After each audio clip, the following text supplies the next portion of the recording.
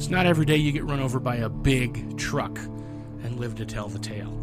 But that's the story that Shane Boyd, the human speed bump, is going to tell us right here on the Manlyhood Mancast. You can be a man of courage, of honor, of integrity. You can be the father, the husband, the leader that your family and your community needs. This is the Manlyhood Mancast. Here's your host, Josh Hatcher.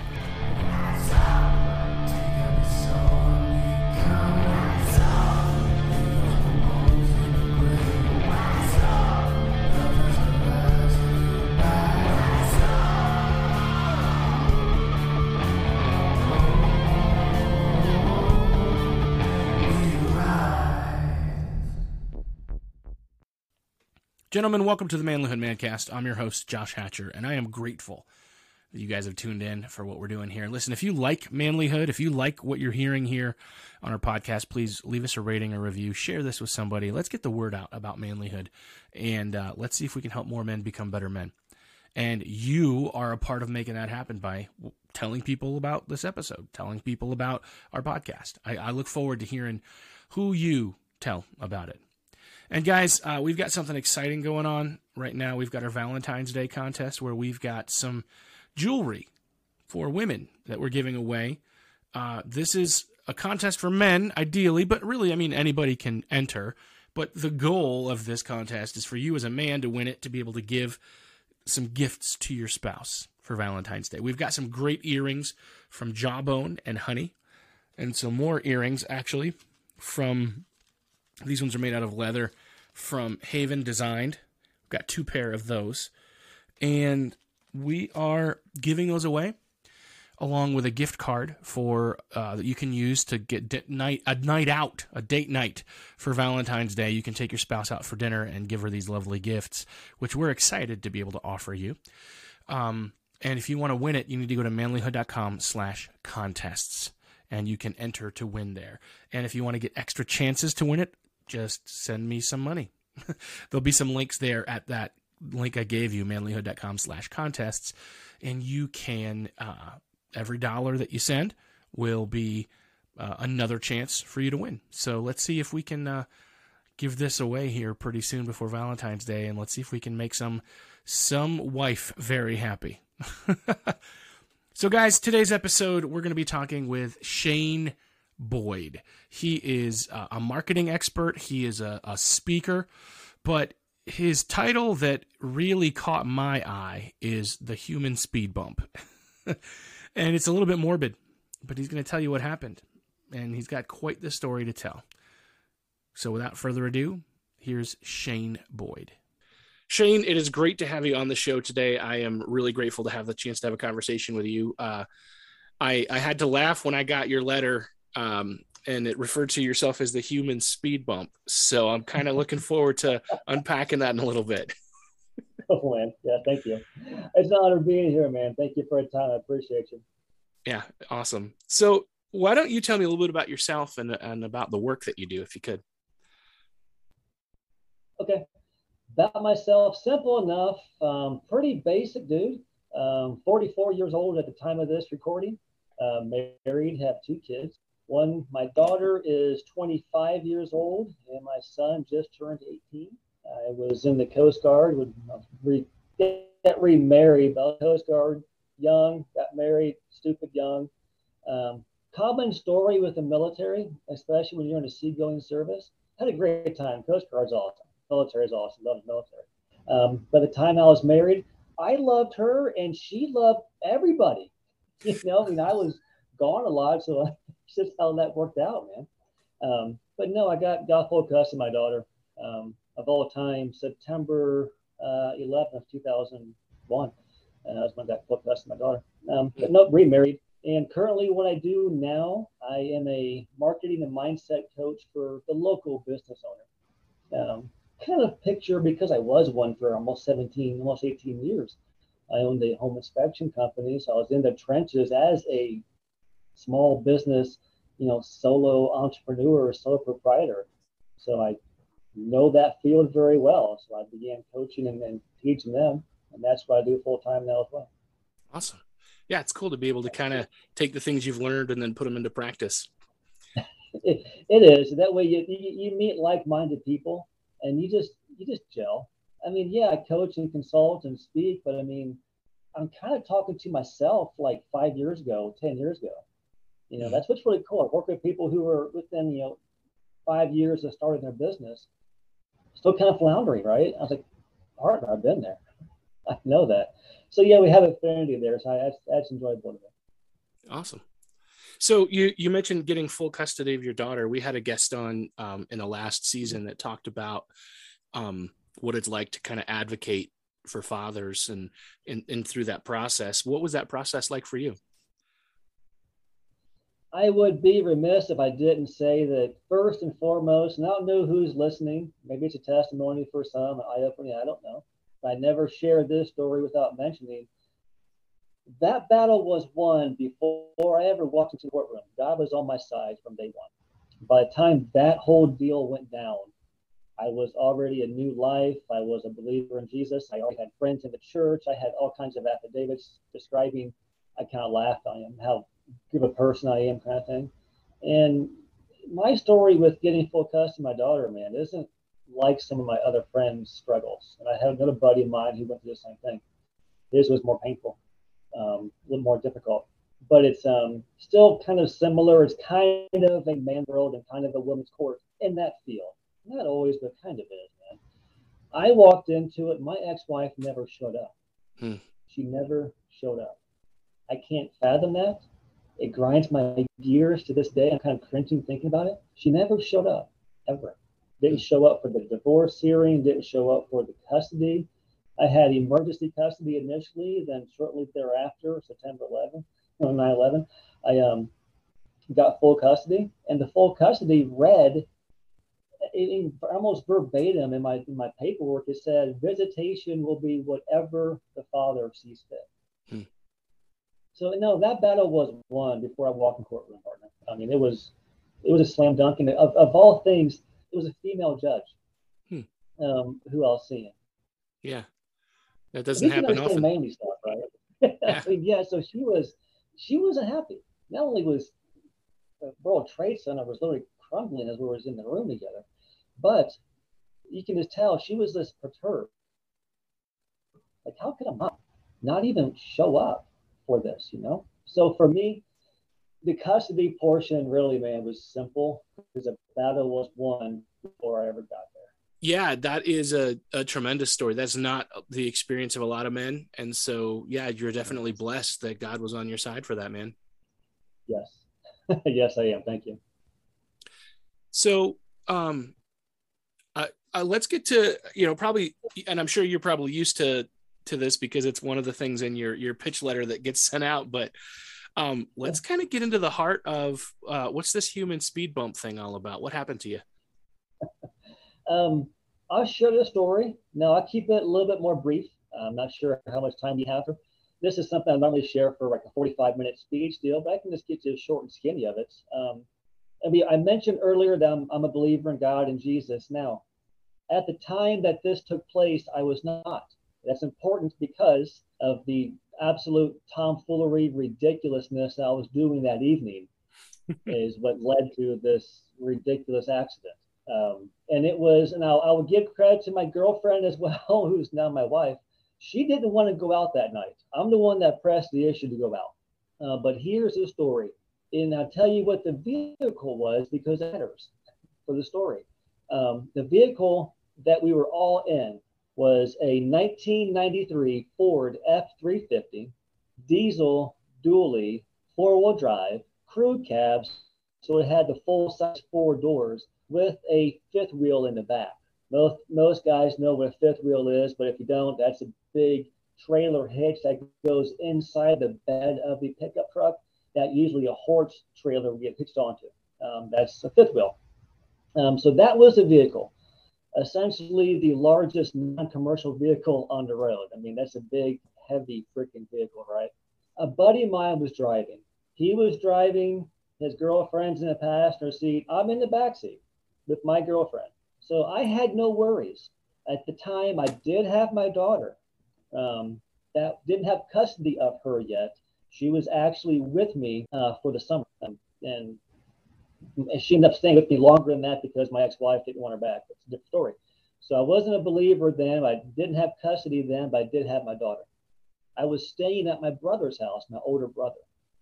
So he had an apartment in an apartment complex. So I tell you all this to let you know, my daughter was okay. I mean, at that time, she was, 5, 6 years old. She was fine. She was with my brother, nothing unusual. And by the time I went out, she was already asleep. So she would have no idea I was even gone. So we go out that evening, typical evening, throw some darts, shoot some pool, throw back some beers, that kind of evening. We've all been there or seen it or know what that's about. Now, the part where it got really just awkward and bad for me is a buddy of mine who was the driver that night, he comes back with shots of tequila. Never really was a tequila kind of guy, but when the man walks up and hands you a shot, you're not going to be like, oh, I don't drink that. No, you take the shot, right? I was being 22 years old, full of, male bravado, I guess, and just 10 feet tall and bulletproof. Well, the tequila didn't work out well for me. I got stupid drunk off a few shots and several beers, whatever I had that evening. And as the story goes, because in most of this night I don't recall, but I remember this portion. I remember almost getting a fight with somebody, but didn't know why. I can't remember why. I remember a confrontation. I'm arguing back and forth with somebody. And I was stupid drunk. I had no chance of ever even wrestling with somebody. It would have been silly. A buddy of mine walked me away from the situation. We went somewhere else. Well, I don't remember going to somewhere else. They ended up finding me in the men's room, passed out on the stall. I was basically hungover, praying to the porcelain god, as they would say back in the day. And they helped me to the truck, and we began to drive home. I wasn't driving, so I'm thinking, whatever, it's a weekend. I got tomorrow off, not worried about it. I just had no worries. It was just an ordinary day, man. It was nothing unusual about any of the stuff I just told you. Was stuff I did 100 times prior to that, stuff I did overseas when I was in the military. I mean, it's stuff that normal young guys do, when they have the opportunity to do that. So nothing, kind of like any tragedy that happens, that day is normal, I mean, you don't wake up that day knowing something terrible is about to happen. Otherwise, you're probably in bed, right? So as we're driving back that evening, we're driving through our neighborhood where I live. Now, in that neighborhood, there were speed bumps in the road.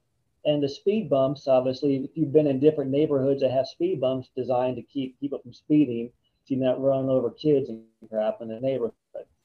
The speed bumps kind of in a lot of areas. So it wasn't uncommon to go over multiple speed bumps. And it's important to the story because here's what happened. As we were driving to where I lived, I rolled down the back window. Now, the passenger side back window, not the back onto the bed, but the back leading outside of the truck. I rolled down the window, and as the truck is driving through the neighborhood, I begin to crawl out of the window. Nobody has an explanation why.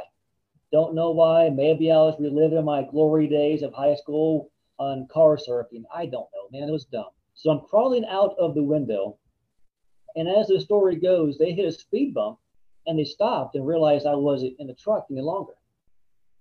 Well, in that stretch of the road, there were no speed bumps. I was the speed bump, but nobody knew it. As I said, they hit a speed bump. We were all drinking that evening. We were all in our early 20s. Nobody had any common sense or even any kind of sense with this at all. My buddy comes up the truck, walks back to where I was, helps me up, and walks me back to the truck. Apparently, he thought that I was fine because I was cursing him. Makes sense. He ran me over. I mean, what are you going to say, right? I guess I was mad. So he put me back in the truck, drove back to where I lived, went to the condo, my brother's condo where I was staying, got my brother up because he's 6 years older than me. So he's a whopping 28 years old at the time. Now, in all of our logic, he was the grown-up in charge. I mean, he was the oldest one there, so let's go see him. And he comes out and looks me up and down and goes, just lay him on the floor and let Shane sleep it off. I've seen him look worse. Nobody knew. Nobody knew that the truck ran me over. Now, it wasn't until the next day I wasn't waking up. I wasn't moving. I mean, 7, 8 o'clock comes around. I wasn't moving. Now, what my girlfriend did was my brother, in their wisdom, thought, let's call Shane's dad and have him look at him. I kind of chuckle still whenever I say that. My dad was a great carpenter. If you wanted a deck built, he's your guy. He was not a physician. Okay. Right. He's not that guy. So he comes over, looks me over, essentially looked at his youngest son on the floor dying and said, call an ambulance now. And that's when everybody realized something's really bad. Something bad happened. Well, I went to the first hospital and they saw me and they said, we don't deal with head trauma. Went to the next hospital in town, not terrible far away, maybe another 10, 15 miles from that hospital where there's a larger regional medical center. And that's when they looked me over, gave me an x-ray, and they came out and they talked to at that time, my parents were there, my girlfriend was there, and kind of a somber tone because my girlfriend relayed to my parents what happened. Now imagine me being a parent, you're thinking, what the crap happened? What happened to Shane? Why is he a mess? And all she knew was he fell out of the truck. Well, the doctors and nurses came by, kind of somber, and was saying, here's what's going on. The right side of his brain, there's an aneurysm. It's bleeding profusely. And the left side of his brain is swollen and bruised. There is no possible way he sustained this injury by just falling out of the vehicle. Somehow, some way, the tire, the axle, something ran over his head. Nobody knew it. I can't say that enough. I don't want anybody thinking that I hold a grudge some 20 plus years later. Nobody knew. We was all young, drunk, and a head injury, you just don't know. But imagine taking your head in a vice and just squeezing it. You don't get an injury just by falling. So that's when they realized he was run over. The axle ran over him. The tire ran over him. You ran over his head somehow, some way. And we have to perform brain surgery right now. Otherwise, he's not going to make it. So that's why I talk about being a human speed bump, because I literally was a human speed bump to basically the biggest non-commercial vehicle on the road.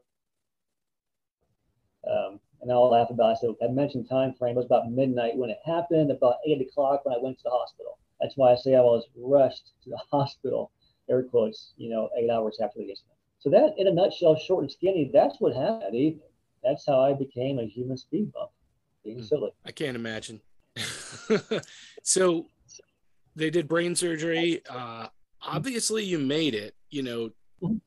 I mean, you're here. So what happened next? Gotcha. I made it, but nobody knew at the time. Brain surgery, and this was the first weekend of December 1999.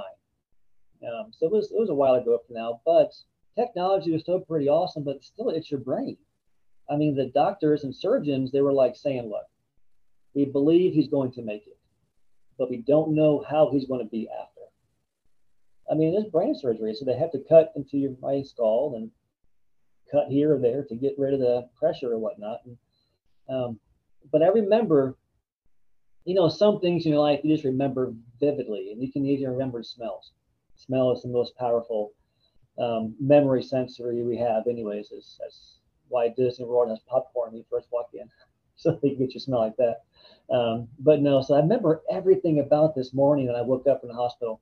The surgery happened. They had me in a coma. Basically, I was there about 4, maybe 5 days. They did the surgery, kept me in an induced coma to keep me asleep and healing. And I remember the surgeon waking me up. And I remember waking up. I remember hearing him clap his hands a couple of times. Clap his hands. Call my name, Shane. Clap his hands, Shane. Clap his hands. And I woke up and kind of came to and looked around and knew then that something was bad. And they helped me kind of sit up. And my head's all bandaged. I didn't really know that, but my first words were, my head hurts, And my mom was like, how moms are sweet. My mom was all, honey, you were in a very bad accident. And I'm like, well, okay, what happened? And then I said, where's Aspen? I miss her. Aspen's my daughter. So my first real, coherent words afterwards is, where's Aspen?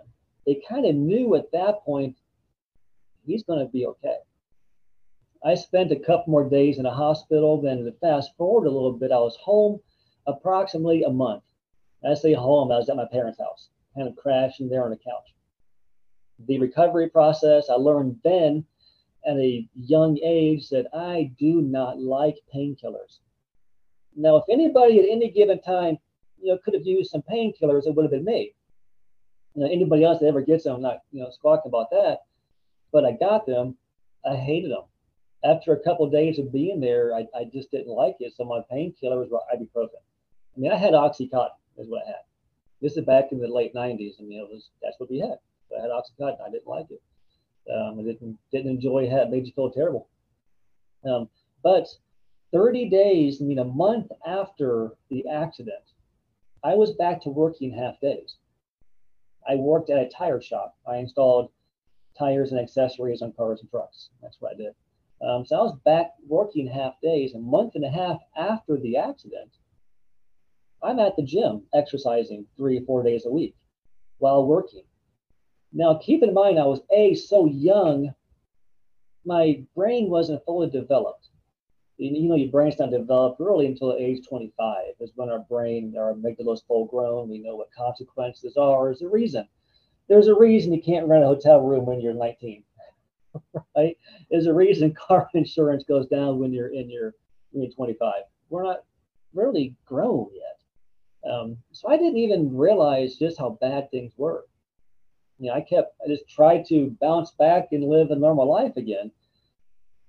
But it took me a while. I couldn't do it because I would move quickly and the room would spin and not stop spinning. My equilibrium was jacked up for a while afterwards. In fact, my right ear still has problems, and I have equilibrium problems sometimes because of it. Not really a big deal. Just when it happens, just kind of stand still and goes away. But no, I tried to live normal like immediately, but it wasn't a good idea. So I moved slowly, did things, and even tried to do things like go to a water park within this was December, so we're talking water park time frame, May, June, July time frame. Went to a water park. I lived at the time in Myrtle Beach, South Carolina. It's kind of a resort area, beach town, and went to the water slides. I'll never forget just thinking, okay, I'm feeling pretty good. I'm lifting weights. I'm doing the gym deal. I'm doing the work deal. I'm living kind of normal. Things are okay. I go down the water slide and did the whole loop-de-loop thing and the turnabouts in the water slide. And I come down and I was jacked up for the rest of the day. I couldn't see straight. I couldn't move. I'm like, okay, crap. Too much too soon. So no, I mean, it was really about a year recovery. Really just step by step and not wanting to even accept that I had limitations, which is something that I still look at and work to this day and teach to this day. Is don't accept this limitation. This is unacceptable. This is not who I am. I do not have a limitation. So that's really how I got through everything. As far as mentally, my gosh, man, as crazy as it sounds, at that time in my life, I don't any longer, but then I smoked. So I would sit out in the back porch, screen porch here at my parents' house. And as silly as it sounds, I would just try to remember my life. Kind of freaky. Think about having your brain cut on. It's kind of freaky. It's like not normal stuff, man. It's kind of freaky. So I would just sit there and I'd smoke and I would just kind of think of my childhood and think of things that happened. Just think of my life, try to remember and try to, say, okay, I'm okay. I'm okay. If I can remember these things, I am okay. So that's a short and skinny of the actual accident, what happened that evening.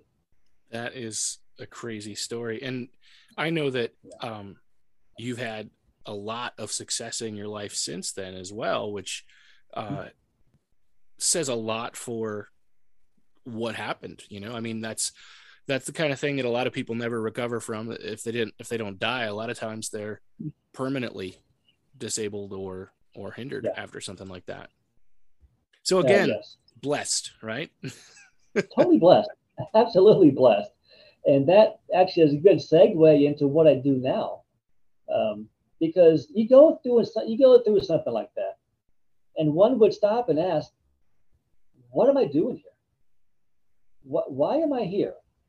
I think a lot of people question that at some point in their life anyways and try to get all deep into it. But I was really seriously thinking, what the blank am I doing here? There's no logical reason. Science can't tell you, oh, well, because he was at this trajectory, at this angle, and, only with this much force. No, there is no logical scientific reason for me being here. So I was like, what am I doing here? A couple years later is when I became a believer. A friend of mine introduced me to the Lord, and I kind of got saved, and things changed from there. But I kept pondering, what am I doing here, man? I wasn't living a life worthy of me being saved from this crazy accident. And then just continue living and learning and experiencing and doing things. It wasn't long after that I did get full custody of my daughter. I worked with the youth ministry at our church for a number of years. My wife and I did the K through 5 ministry, kindergarten through 5th grade. We called it the JAM ministry, JAM, Jesus and Me. It was a JAM ministry. We taught kids then. We taught them in Bible school and Bible studies. We did the vacation Bible schools as well. We did the trips with them. Had my daughter go through the whole deal as well. Had my son. He was basically raised in the church. Brought people to Christ just from being out and about and doing things. And then what really changed is I lost my job in 2004. We're looking at, like 5+ years after the accident, I lost my job. It was a family business I was working for.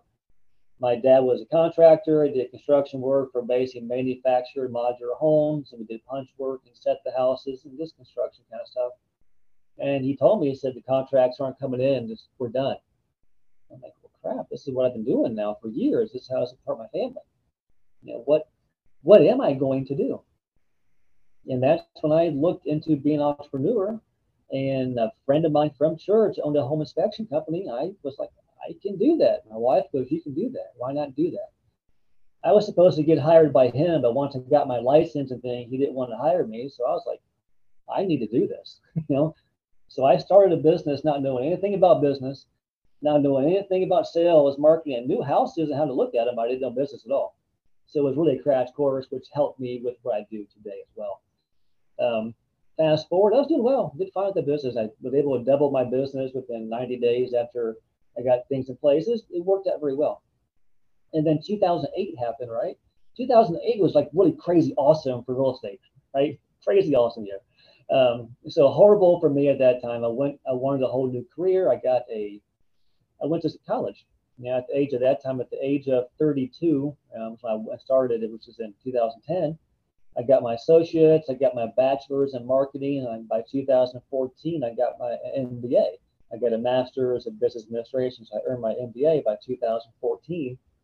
I even graduated, summa cum laude, and I had the MBA Student of the Year. So I got a fancy little award, for that.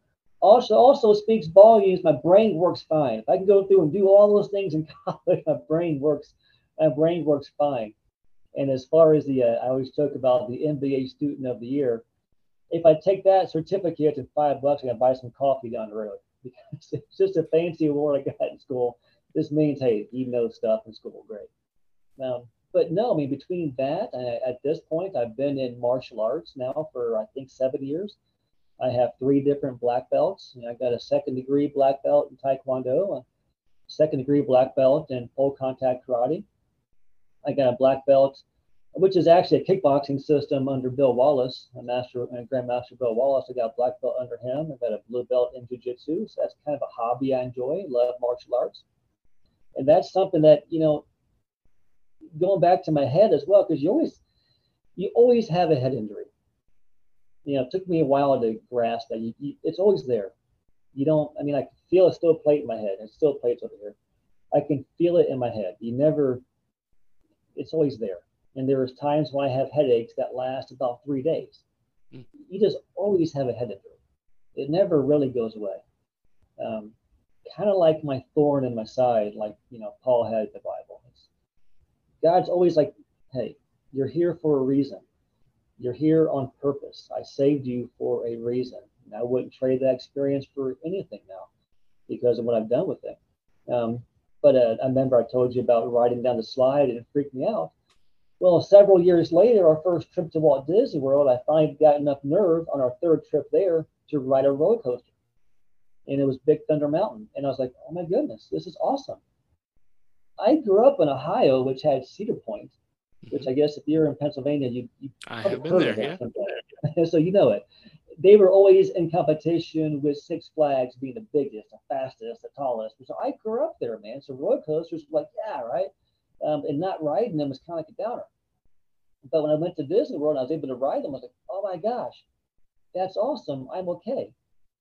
My brain is fine. But I can tell you, all the years later, when I realized that physically my brain is okay, because you just have to get your mind around that. Talk to a person that had heart surgery. Talk to people that came back from the war and have different limbs that are missing and things they have. It takes them a while to understand the physical part of that.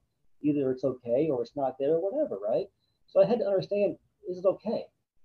If I fall down and bump my head, will I be okay? Well, enter my martial arts career. I went to my instructor and told him the deal. And I said, Mr. Jason, sir, I would like to train under you. My son is here to train as well. It's always been a dream. Could I, I told him the whole story about my head. He goes, what did your doctor say? And I said, well, at that time, I haven't seen a doctor in like 15 years. Last thing the doctor told me was, go live a normal life. You won't have any side effects.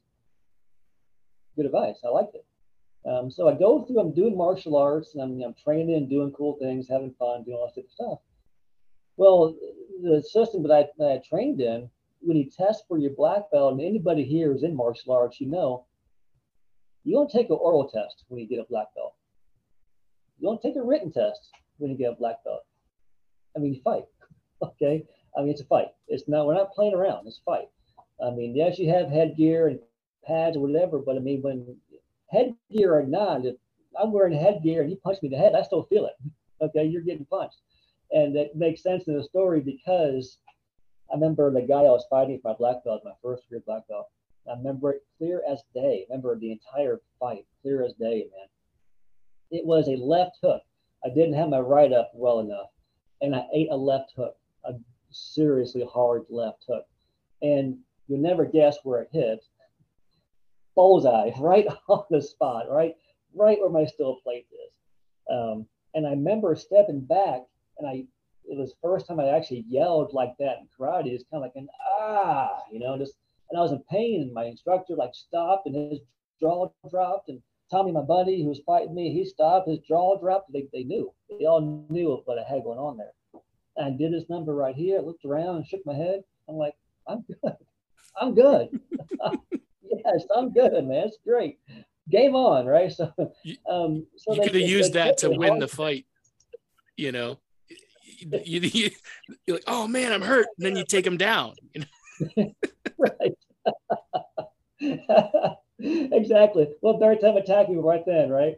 But no, it freaked them out because they're like, well, is he okay? But that's when I realized I'm okay. And I kind of came up with this saying because, and our instructor wanted you to give a kind of a testimony about how you earned your black belt and what you learned in the process. And I came up with, when God heals you, he heals you for good. He didn't, and that goes many ways. Yes, I'm healed for good permanently. This brain deal is a non-issue. I may get headaches as a reminder, but it's a non-issue. But for good, I'm here for a purpose, man. You're here for a reason. You didn't come from the slime. You didn't evolve from apes. I don't believe that nonsense for a second. Think about what it took for you to get here anyways. I mean, billions of cells fighting to get a home in somebody's egg, and you're the one that made it. You're the fittest, right? You're the one that's here. I was in a stupid accident that has no logical reason for me being here. I'm here for a reason.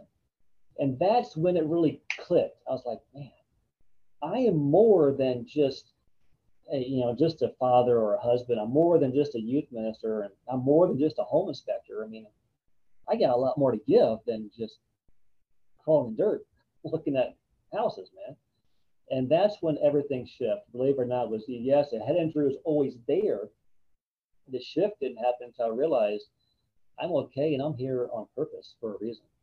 I think everybody is here on purpose for a reason. So you then, how do you apply that purpose in your life? What does your purpose look like?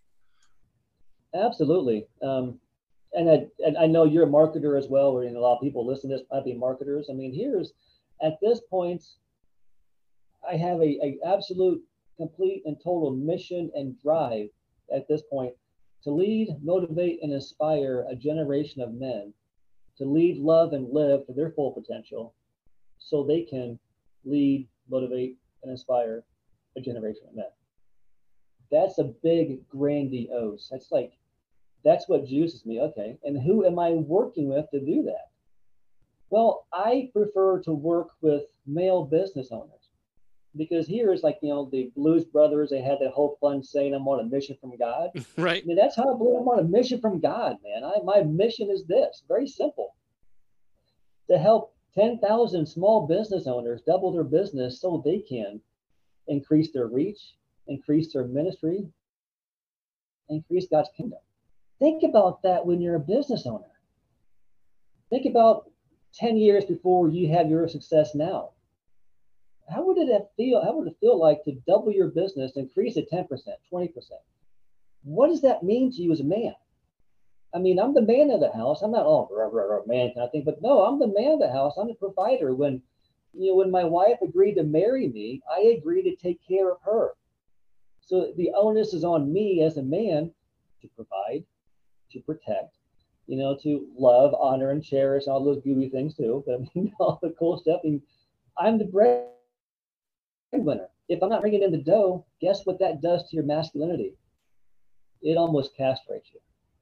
I mean, seriously, you just feel emasculated if you can't bring home enough money to support your family. It just deflates you.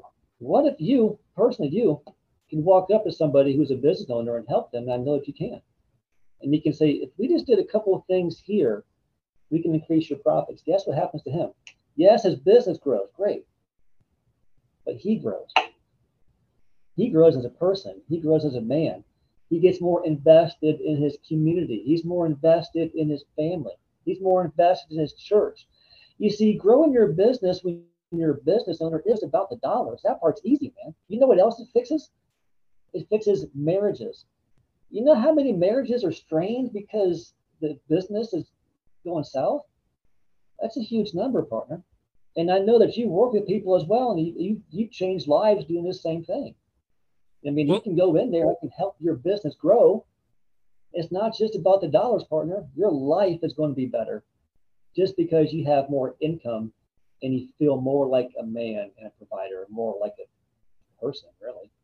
Well, I've seen that. There was a time, right now my business is a side gig, but, and I have a day job, but, there was a time when I was trying to do my business full time, and dude, I was a mess. Mm-hmm. I was, that's honestly a lot of my journey and what kind of started this whole manlyhood thing is because, I was not sleeping right. I wasn't eating right. I wasn't there for my kids and present in their life. And I had just made a mess of my life. My wife, mm-hmm. I was growling at everybody all the time. My wife comes in and she says to me, my sweet Sunday school teacher wife comes into me and says, I promised you that I'd stay with you forever, but did you have to make it so damn hard? And it's when you're in trouble. So I get it, man. Yeah, and yeah. There's definitely that transformation and that personal growth is everything. To be able to grow your business, you've got to grow too. You do. I mean, it's if you want more, you have to become more. I mean, when I teach about, because I do business coaching, marketing coaching, consulting. I also have a mindset portion of my business as well. That's why I'm a marketing mindset coach. I mean, the mindset portion, I kind of coined the phrase. I mean, I help entrepreneurs overcome the speed bumps in their minds so they can have what they want to have. And I just use a speed bump thing. It's kind of funny. I just use it. You know what? God gave it to me. I'm going to use it, man. It also opens doors for testimony. I use it for me. But help them overcome the speed bumps in their mind. It means they can live the lives they're called to live, not the ones they're told to live. I walk them through the 7 areas of their life and how to replace bad habits with good habits. Thinking, that's a habit. Okay. Making poor decisions, that's a habit. Running your business poorly, that's a habit. Eating poorly, that's a habit. Anyways, that's part of the package deal that I work with. And it won't just a marketing section, but that's something I get juiced about, man. I totally dig it. Because honestly, I've been there. That's why I mentioned the home inspection company. I've been the typical, sole proprietor, sweating bullets at night, wondering how I'm going to pay bills. I've lived it, and I know how I got out of it, and that's what I'm sharing with others. And to me, it's a mission, it's a testimony, it's my ministry, but it's also my occupation. That's why it's so flipping awesome, because it's not just something that I do for a coin. I dig it. It's a lot of fun. I enjoy seeing people change when I work with them. That juices me. And I know they're on the right path afterwards. I love it. Tell me a little bit more about this mindset change that has to happen. Yeah. Everything begins with mindset. It really does. This podcast that we're on, I've seen some of your episodes. It's wicked awesome. The books that you write. You wouldn't have done any of these things if you didn't think you could do it. You wouldn't have started it somehow or some way. You wouldn't even have launched this manlyhood portion of it if you didn't think you could do it. That's why mindset's so important. And other people listen to this. Maybe the dude that's hearing this right now was kind of the quintessential 6 feet tall, 220 pounds with 10% body fat, just burly of a strong man. He wouldn't have got that girth and that size if he didn't believe that he could achieve it. Belief, mindset, incredibly important. Some of the old cliches, well, they're cliche because they ring true, man. What the mind can conceive and believe it can't achieve. That may sound trite or whatever else, but stop and think about it. It's true. Mindset's incredibly important. I wouldn't have started my business if I didn't believe I could succeed somehow. It really what launched me into this was when I was in college. Mind you, I was grown up in college, but everybody else was like 10 years younger than I was, but was speaking, and I would begin to realize in college that I could do it. I could now speak I've spoken in front of thousands of people. Totally juices me, and I'm able to lead, motivate, inspire from the stage. It's a mindset thing. If I didn't believe I could do it, I wouldn't even try. That belief goes through the 7 key areas of our life. And there's only 7. Everything in your life fits into this bracket somehow, these 7 areas. The first one's mental, your mental game, spiritual, then you have physical, then you have financial, and then you have family, and then you have personal, and then you have career. Those are 7 areas. That's your life. Now, I don't know if you've ever been through the whole Wheel of Life exercise. You've seen it. And that's basically what I teach from. Okay, awesome. Let's say you're awesome in health and you're awesome in finances, but your family life is a wreck. Well, now that Wheel of Life is like bum, bum, bum, bum. It's not great, man, because here's what happens. If you're awesome in some areas, those other areas you're not awesome in, they hang out right back here in your subconscious, and they nag at you, and they nag at you, and they nag at you. Not in your forefront, not in your conscious, unless you stop and think about that. Like if you're deep in debt, back to a business owner, deep in debt, struggling to pay bills. His church is wonderful. He has great friends. His health is great. His marriage is pretty good, but this whole finance thing is constantly in the back of his head. Now, it doesn't matter what area of life he's in, it affects it. It's the subconscious talking to you. That's why mindset is so important. And there's 7 areas to work on. You can't just be good in one area and terrible on 6. That won't work. Work on all 7, and it happens one simple choice at a time. And it's a very simple process. We're replacing bad habits with good habits. And that's, it all starts with mindset. If you didn't think you could do it, you wouldn't try. Awesome. I think that's some great perspective. I love the Wheel of Life analogy. I learned it from Dave Ramsey in EntreLeadership. is where I learned it, and I'm sure he stole it from somebody else. So it's probably been around a while. I've borrowed it and talk about it as well, just because, you know, and you can't always fix everything all at once. So that wheel is spinning. So as each thing comes into focus, you give it another little tweak, you know, and yes, it goes back around. If you don't get it right away, it'll come back around again, and you can work on it some more, you know? yeah. Yeah, I learned mine from Zig Ziglar years ago, and I got one of his certifications, being a certified coach under him. That's how I got trained to use it. But yeah, that's why the program for my mindset's 9 weeks. 7 weeks are of each part of that area. On each book of life. Yeah, that's totally awesome. So I like to ask all my guests a couple of questions. I get some really cool answers in this process, which I think has made it kind of fun. The first one is this, Shane: what does it take to be a man?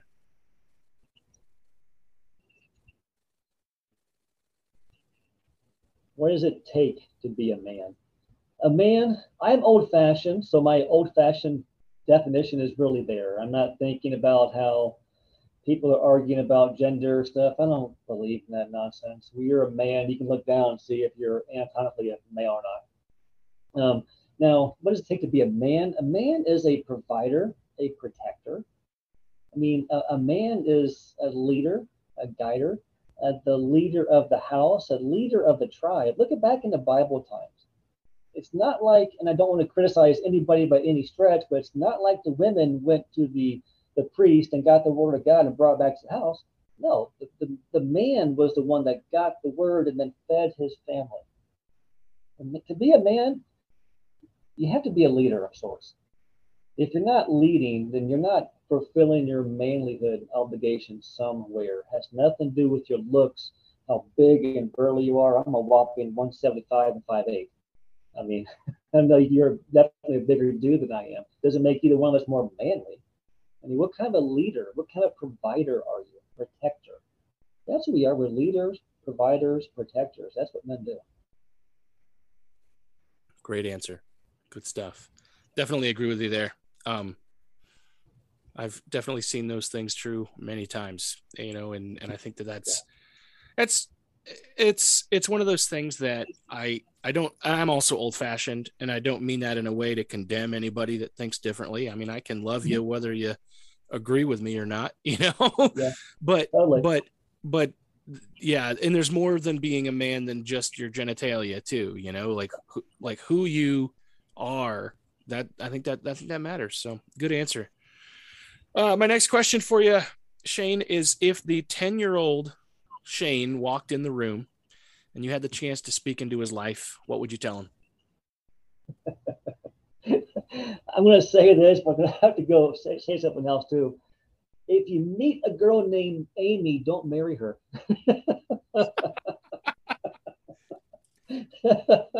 Brilliant. No, I would honestly, at the age of 10, my home life was fine. My home life was fine. I would tell him to go to church sooner. I really would.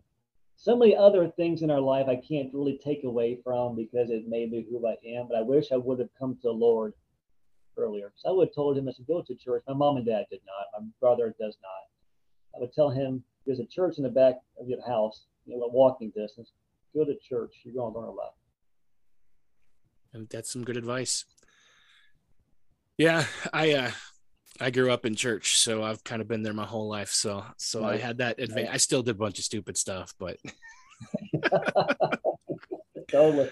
So I learned. I had to learn some things the hard way, but it's all good. So the next question is, what is your best advice for the men that are listening today? I'll leave you with what I leave a lot when I give speeches and whatnot. Usually one of the last lines I give. It's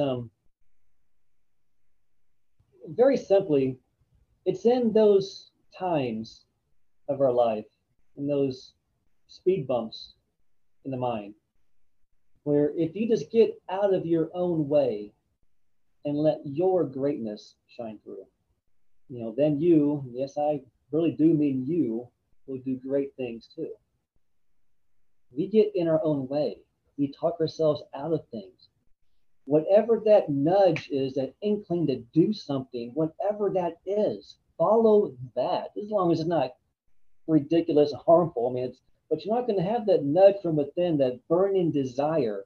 Whatever that is, get the heck out of your way and step forward and do it. And you're going to be flipping amazed at just how great things turn out and what you actually accomplish. We have so much head trash, we just stop ourselves from doing things. Get out of your way and step into it. That is excellent advice. Excellent. It's good stuff. So let's say that the guys that are watching want to get in touch with you. They want to connect with you, learn more about what you're doing, or maybe just kind of reach out and say, hey, they want to know more. What's the best way for them to get in touch with you? I'll keep it super simple. My website is theshaneboyd.com. Awesome. The Shane Boyd. That's not arrogance, by the way. That's the fact that ShaneBoyd.com, that is a football player. He played for Kentucky. He played for the NFL, and now he plays for the CFL. So Shane Boyd, he's a quarterback, so he already has that domain. So I just put the Shane Boyd. It's the same thing for Instagram. It's the Shane Boyd. And then you can find me at Shane Boyd on Facebook as well. But the website is just the Shane Boyd. You'll find me.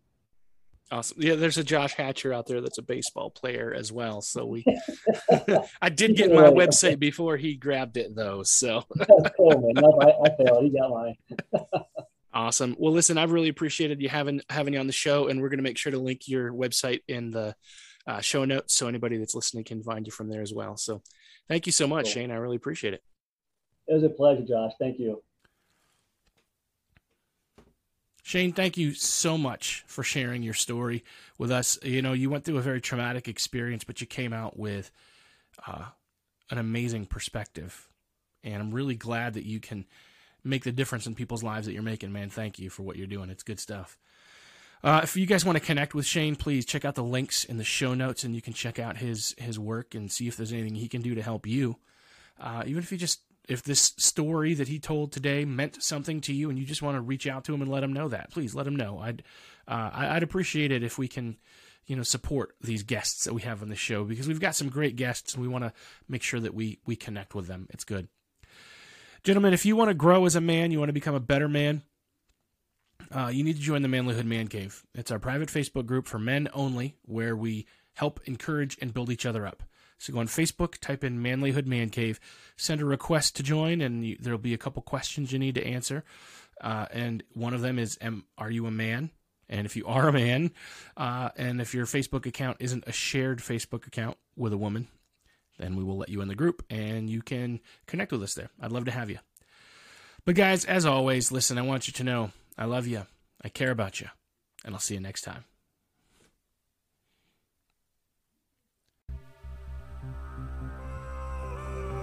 If you want to be a better man, check out our website, manlyhood.com, for blogs, videos, and more from our Manlyhood team. And you can also join our private Facebook group, Manlyhood Man Cave, where you can meet up with a band of brothers who will challenge you and help you on your journey of manhood. This episode is produced by Hatcher Media for manlyhood.com. Be sure to subscribe and leave us a review on iTunes, YouTube, or wherever you're listening to the show. Tune in again for more of the Manlyhood Mancast.